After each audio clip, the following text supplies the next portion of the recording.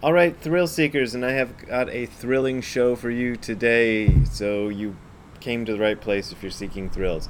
But before I start, I want to say something, which is that last episode, which a lot of people didn't watch, I mentioned Shozan Jack Haubner has a YouTube channel, which I think is really good. He's the author of Zen Confidential and Single White Monk, and those are both good books. And he's got a YouTube channel. So the other thing I wanted to mention is my blog is back. I haven't put anything on the blog for months, since April, but I'm starting to put new stuff, well, new old stuff, things that I had written for other projects that I didn't complete, or things that hadn't appeared on the internet before. So they're new to you, but not new to me because I wrote them a long time ago. So the first thing I'm starting with is this book I wrote called, well, I didn't finish it. It's called Zen of Godzilla, and I proposed it to my publishers 10 years ago, and then I couldn't get it going. But I did do, I think, 4 chapters, so I'm going to put those chapters up. So enjoy them, and that'll be the blog. And what was the last thing? Oh, the podcast. The podcast is back. I haven't done anything on the podcast for over a year, but now I'm putting things up there again. I'll see if I can find the URL for that. I don't know what it is. It's called Hardcore Zen Podcast, so go look for that.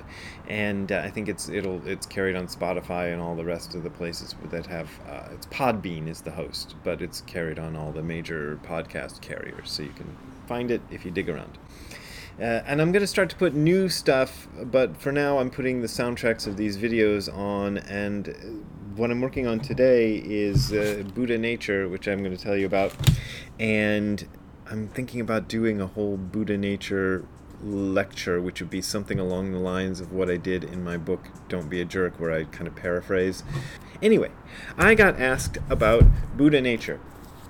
And if you want to know Dogen's take on Buddha Nature, look it up in Shobogenzo Volume 2. It is the very first chapter that appears in Volume 2 of the Nishijima Cross version of Shobogenzo. So there you are with the Chinese characters, Busho, or you might say Hotoke-sei. I don't know. You could say it in different ways, but Busho is how Dogen probably pronounced it. Yes, what is Ziggy barking at now? He's outside again, so that's the good point. Well, we'll be talking about dogs here soon. This is a hard topic. Okay, what the questioner who asked me about Buddha Nature, did I say I got a question about it? I did. What this questioner asked me about is, I'm conflicted about this whole deal of Buddha Nature. Isn't it just another way to introduce the concept of an eternal soul into Buddhism where it doesn't belong, or self into Buddhism where it doesn't belong? So, yeah, that is a common argument about Buddha Nature, but Dogen dismisses it very quickly in the chapter that he writes about Buddha Nature.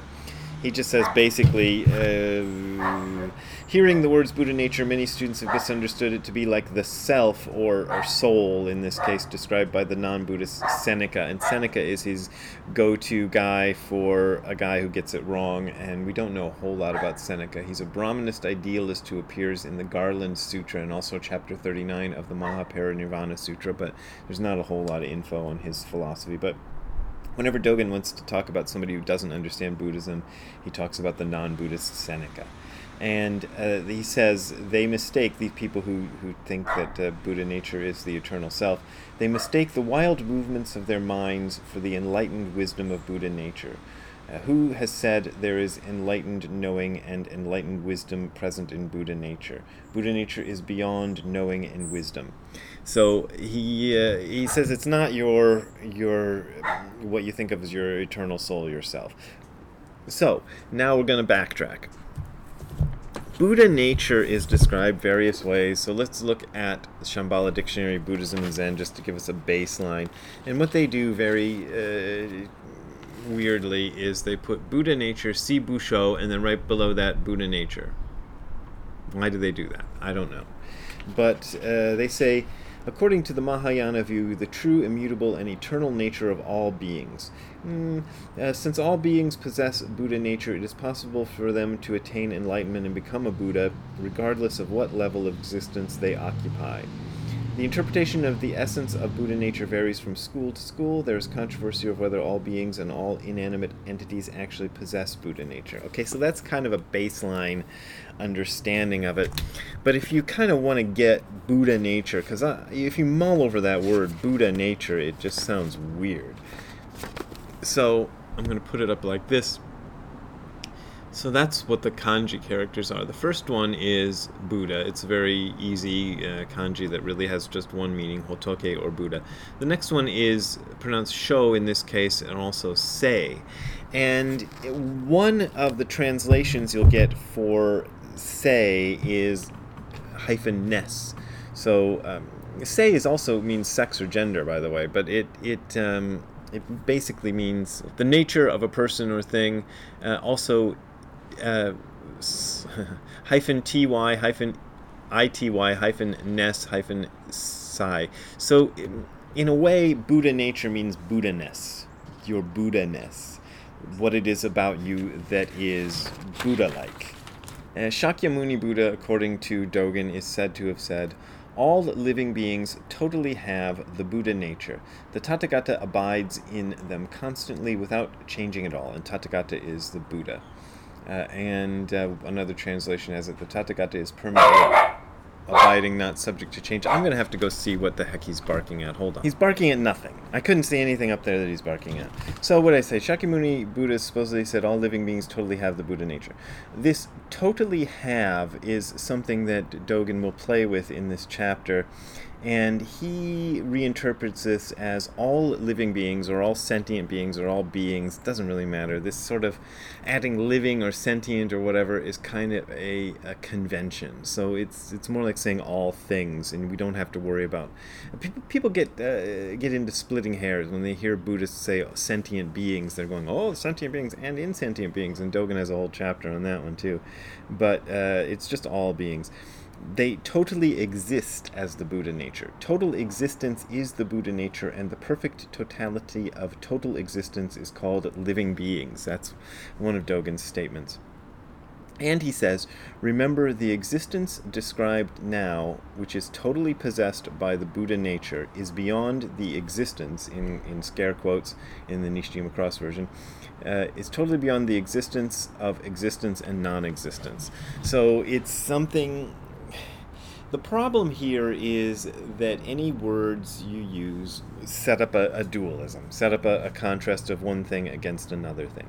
So Dogen is saying that this existence he's talking about is an existence that transcends existence and non-existence. It's not existence as opposed to non-existence, but we are forced by language, Japanese language or English language or any language, to put something around it, to kind of define it in some way. So we say exist, but it's even non-existence is a kind of existence in Dogen speak. So this is where Zen gets weird. My takeaway from this whole chapter, which I probably should have put right at the beginning of the video, but I'm putting it here, so sue me, is that we got to call it something. So Buddha nature is what he calls it for the sake of this chapter. But he also uses different words to describe the same idea. One of them is jiko, which means self.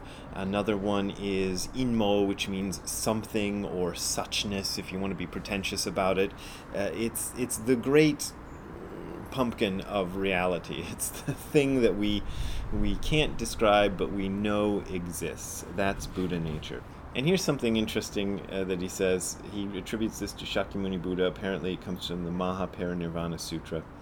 Wanting to know the meaning of Buddha nature, we should just reflect real-time causes and circumstances. When the time has come, Buddha nature is manifest before us.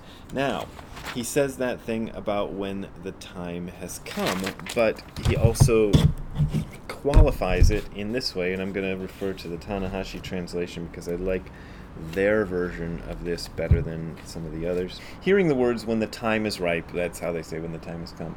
People both in the past and present have thought it means that we should wait until Buddha nature manifests in the future, that as a result of practice we will eventually encounter the time when Buddha nature manifests, and that when the time is not ripe, Buddha nature will not manifest even if we inquire about the Dharma from a teacher and endeavor in practice of the way.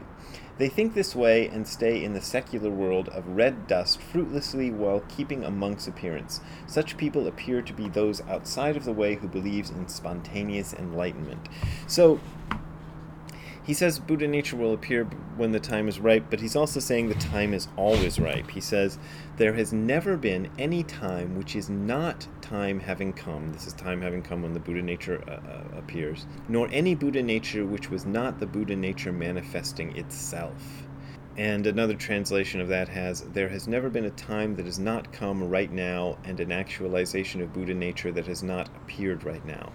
Mountains, rivers, and the great earth are all the ocean of Buddha nature. So, whatever it is, you can't get away from it. Buddha nature is that thing that you cannot deny or get away from. Why call it Buddha nature? As I said, because you gotta call it something. So you exist. You can make a kind of a lot of ways of saying that, but here is something happening. Look, look right on your computer screen. Something is happening, and you're experiencing it. That is Buddha nature. That's what he's saying, but it's nothing that you can put into a box. Now, the next thing that he does in the chapter is he tells us a little story. And there's a story that has it that there is a master named Konin and his teacher Doshin, and Konin is a little boy when Doshin meets him, and there's this whole thing about how Doshin is, Konin is reincarnated because he's too old to study and all this weird stuff that goes around. But anyway, here's Doshin. He says to the small boy Konin, "What is your name?" Konin says, "I have a name, but not a regular name." Doshin says, "What name is it?" Konin says, "Buddha nature." Doshin says, "You don't have Buddha nature." Konin, the little boy, says, "Buddha nature is empty, or is emptiness, or is nothingness, or is the void," however you want to say it. That's why you say, "I don't have it." And Dogen points out that the question that the teacher asks the student, "What is your name?" means, I am that and you are that too. Hey, Ziggy, does a dog have Buddha nature? Good one, Ziggy. You got it. That is also covered in this chapter. It's a famous koan. Does a dog have Buddha nature? And the answer is mu. And mu means nothingness, but here's the joke of it, which I've told many times, and Ziggy just demonstrated it for me. In Chinese, you know how dogs are we say woof woof for a dog's sound, and the Japanese say wan wan. Well, in ancient Chinese, at the time this koan was created, the sound of a dog barking was woo, and woo means nothingness. And there's also another word, oo, which sounds a little bit like woo, which means somethingness, have, is and is not.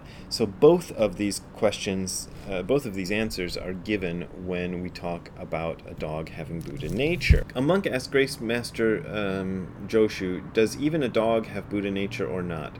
The question does not ask whether the Buddha nature can or cannot exist in the dog. It asks whether even an Iron Man learns the truth, which Nishima's footnotes say, "An Iron Man symbolizes someone who is very single-mindedly pursuing the truth." The monk was not looking for a simple yes or no, but wanted to ask about the area beyond ordinary thinking. And he says, Joshu says it is without. When we hear this expression, there are concrete paths by which to learn it. The being without with which the Buddha nature describes itself. So this is Dogen saying that it's not Joshu answering, it's the Buddha nature describing itself. So get stuck into that. There may come a day when this being without becomes merely the grinding away of a stone, and he says that is following concrete circumstances. And then he does the other thing. A monk asks Joshu, "Does the Buddha nature even exist in a dog or not?" And his answer from Joshu is, "It exists." So, it exists. The situation of this, it exists, in quotes, is beyond the existence of scholastic commentary teachers and the like, and beyond the dogmatic existence of the existence school. And the existence school is the Shrivastava school, which usually Dogen is very affirmative of, but he seems like he's sort of dissing it right here. But he's saying it doesn't exist in a category of things. There's a whole lot of other interesting stuff about that, too. And then there's another quote, so I'm just buzzing on from that. This is another famous koan, one of these koans you should probably know about if you're going to pretend you're into Zen. In the order of Master Chosha Keishin, a government official, Jiku, asks, "An earthworm has been cut into two, and the two parts are both moving. I wonder in which part is the Buddha nature." The master says, "Do not be deluded." The official says, "What should we make of their moving?" The master says, "It is only that wind and fire have not dissipated." So this, I think, is trying to kind of go back to a more simplistic sort of definition of Buddha nature as the eternal soul. So this government official thinks Buddha nature means the eternal soul, and if you cut the earthworm in half and both are moving, which one has the eternal soul in it? This is not what Buddha nature is, and in fact, Dogen says, "The Buddha nature has been cut in two. I wonder in which part is the earthworm." I'll just give you also the ending of it. This is from the Nishiyama Stevens version, because I liked this. The end of the chapters is doing the whole earthworm stuff, so he's kind of commenting on that. Since ancient times, foolish people have believed man's divine consciousness to be Buddha nature. How ridiculous, how laughable. Do not try to define Buddha nature. This just confuses. Rather, think of it as a wall, a tile, or a stone, or better still, if you can, just accept that Buddha nature is inconceivable to the rational mind. The end. That's how he ends it. And, gosh, this is one of Dogen's most interesting and difficult chapters, and there's a whole lot I'm leaving out. But the main point is Buddha nature is one of these words that Buddhists use. And when I say one of these words, because in Japanese and Chinese it's a single word, and in English it becomes two. But it's one of these terms that people use to try to describe the ineffable something. And we don't mean that it is an eternal soul, but that doesn't mean that there aren't some people in Buddhism who kind of make it into an eternal soul, so there you go. But when Dogen is talking about it, we're not talking about an eternal soul. We're talking about something that is kind of the great it, that is what is experiencing all of this. And even you can't say experiencing all of this, because the experience and the experiencer are one and the same, and it's all weird, and it's all crazy, and it's Buddhism. So I hope you enjoyed that. Anyway, if you want to contribute to me figuring out things and telling you them, you can send a donation. You can go to the URL hardcoresen.info/donate. That is hardcoresen.info/donate, and that will take you to my PayPal and Patreon accounts. And that is my only way of making a living right now, so I really appreciate those of you who donate to me. It really helps me keep things going, but as I always say, this is offered for free, so you don't gotta donate, okay? That's the fact, Jack. But we will see you next time. Have a good time all the time. See you later. Bye.